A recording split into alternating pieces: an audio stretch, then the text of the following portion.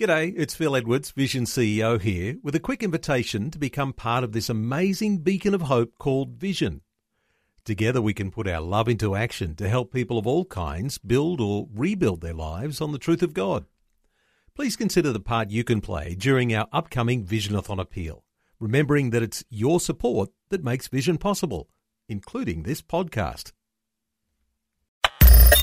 Audio on demand from Vision Christian Media. God has a plan, and a part of that plan is to fill you with His joy around the clock in any and every circumstance, whether things are going well or badly for you. Now, if I were the devil, I think that what I'd want to do is set about ruining that plan by robbing you of God's joy. And that's exactly what the enemy plans to do. Hi, I'm Bernie Diamond.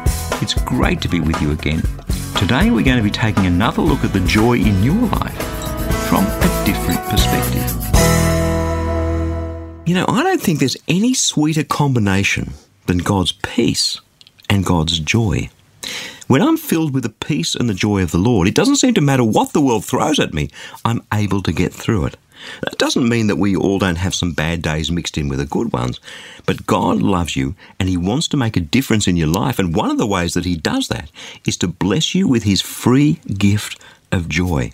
Because when you're filled with His joy, the joy of your salvation, the joy of knowing Jesus, the joy of knowing that He has everything in control and that He loves you and cares for you, well, honestly, that makes you strong.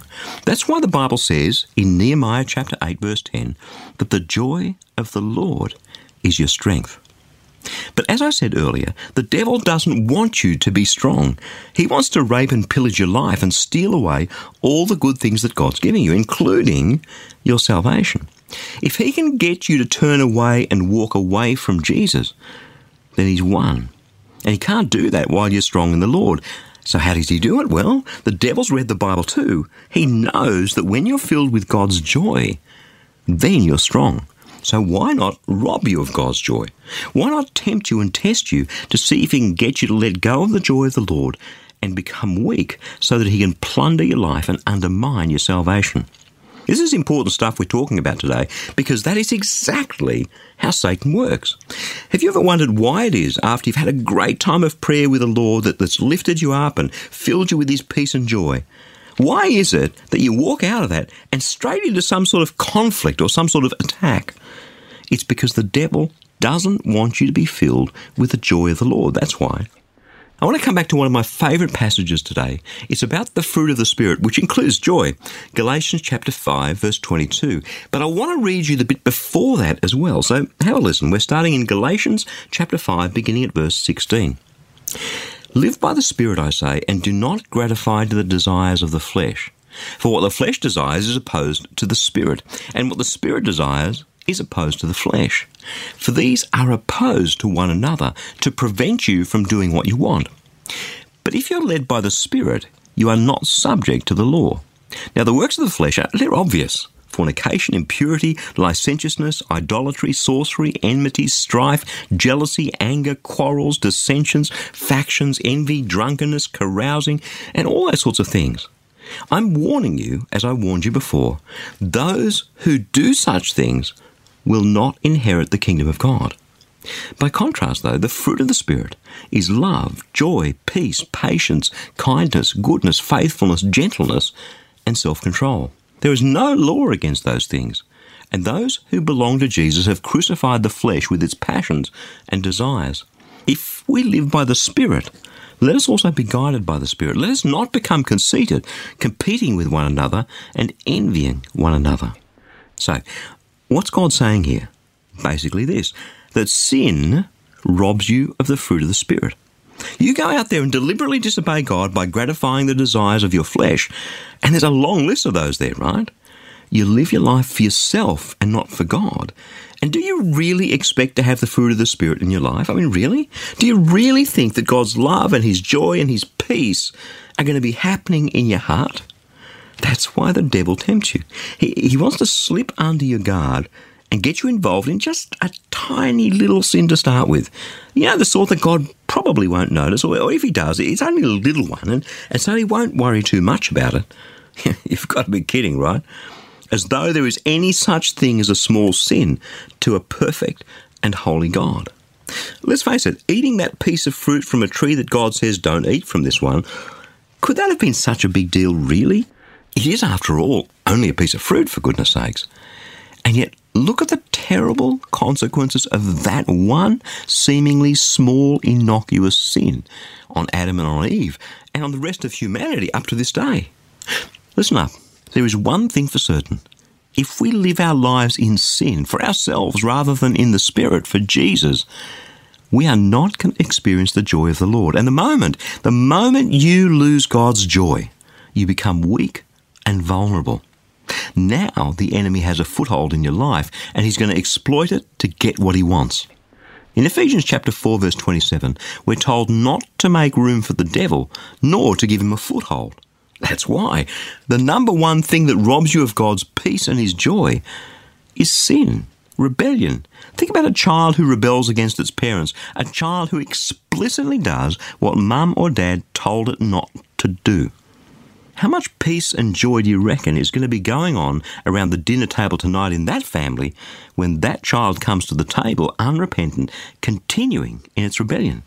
Not a lot, right? I've been there as a kid, and let me tell you, I've experienced some frosty receptions at the dinner table, and rightly so. That's what rebellion gets you. It's the same with God. You want his joy? Then live your life for him. You want his peace? Then stop fighting with him. And all it takes to restore your fellowship with God and get his joy happening back in your heart is for you to go to him, to admit your mistakes, and to ask for his forgiveness. Now, theologians will call that repentance. I call it just plain common sense. It's not complicated. It doesn't have to have a big word attached to it. Sin will rob you of God's joy each and every time. Did you get that? Every time. And it's a downward spiral. It's exactly what the enemy's plan for you is, to alienate you from God, to get you while you're weak, and to maul you and to destroy you. But remember, the joy of the Lord is your strength. It's not rocket science. One of the things I know is that there are some people listening today who feel like they're a million miles away from God because the devil has done just what I've been describing. And on top of everything, he may have filled your heart with a lie that things are so bad between you and God that he just doesn't want you back anymore. It's over between you and God. But I'm here to tell you that Jesus died for every sin of yours, past, present, and future. And by his blood, by his sacrifice, as long as you put your trust in him, you are forgiven. So the best way I can think of using the next minute or so that we have left together is to pray with you, to bring you back into that delightful fellowship with Jesus. Lord God, you know my sin. I am so ashamed. I'm so pained by the things that I've done. And yeah, the devil's been plundering my life to the point where it feels like it's over between you and me. But I've just been reminded of your mercy, of your grace, of your love through what Jesus did for me on that cross. And I'm coming to you in his name, because I believe that Jesus did that for me, and I ask for your forgiveness in Jesus' name.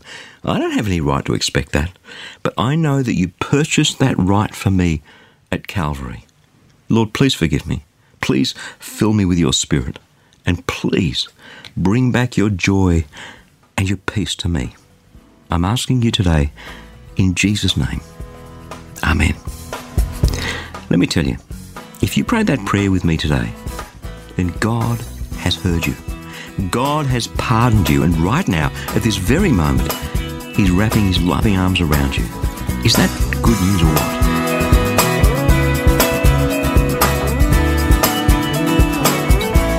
With all that we have going on in our lives, it's easy just to kind of drift out of our relationship with God. You know, you just get so preoccupied with everything else, and one day you wake up and you realise that your relationship with God ain't what it used to be.